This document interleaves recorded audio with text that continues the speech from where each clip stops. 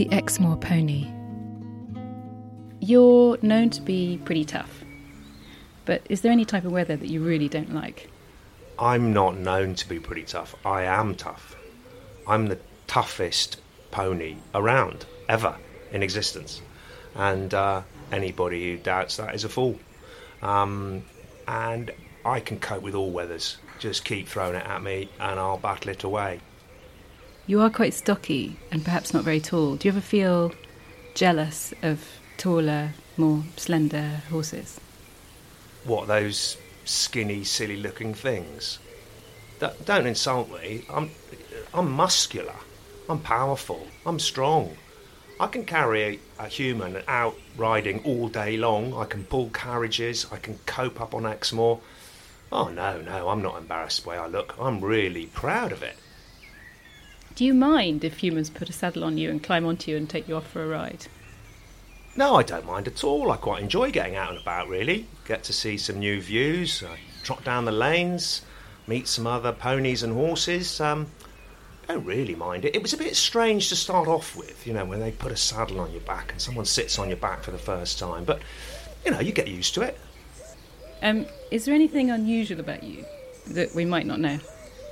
Us Exmoors, we are the most ancient indigenous British breed, and we do have the traits that carry, hardiness and the ability to survive. And some people think that looks a bit funny, but I have got quite big sort of heavy eyebrows. But when it's raining, it's really handy because the rain just doesn't go in my eyes. And when it's really snowing or sleeting, I just turn my backside to the snow and the rain, and it just all runs off the back of my tail. And it's quite handy, really. Those silly horses that go to shows with all their tails plaited up, they look ridiculous, don't they? But, my tail's really handy. You are very rare, and you're now protected as a critically endangered species. Do you worry about the future? I am very rare. That is quite worrying. The Exmoor ponies across the country, we're quite widely spread out now. I've got lots of relatives right across the UK, but numerically we're quite low, and genetically we're quite low, and it is a bit of a worry that we might die out one day. And it's lovely to be at Heligan so that people can learn about us and find out how important we are to the British countryside. But that would be my biggest worry, that the Exmoor would be lost forever, extinct, never to be seen again. What would be your ideal day at Heligan? I like to get up in good time in the morning, have some time to myself, go out and graze a bit of grass. Often the hay's there, left over from the day before. Try and get there before the Shire nicks it all. And then the people arrive. I wouldn't want the people there all day. It's quite nice having a bit of peace and quiet in the morning. But then I like seeing all the visitors, and then snuggling up for the night's quite nice.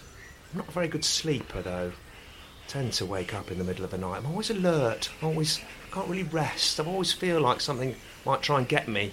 But I suppose that goes back to my ancient history of being wild up on the moors and being, I suppose, years and years ago, chased by wolves. I know there's not any wolves around anymore, but occasionally I see a dog and it makes me jump a bit. What's the difference between you and the Dartmoor pony?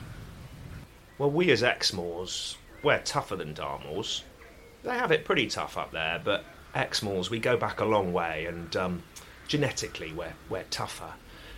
And Exmoor ponies, we have a lovely sort of brown colour, bay brown colour all over our bodies, and then we've got mealy noses, a sort of light chocolatey colour, and then a paler belly, and it's really dating back to when we needed to be camouflaged. We just melt into the scenery up on Exmoor, and that's quite different to the Dartmoor. If you had a message for us, what would it be? Please look after us. Be nice to us when you come and visit Heligan. Say hello, read the sign, and then go away and see if you can support the Exmoor Pony Society so we don't die out.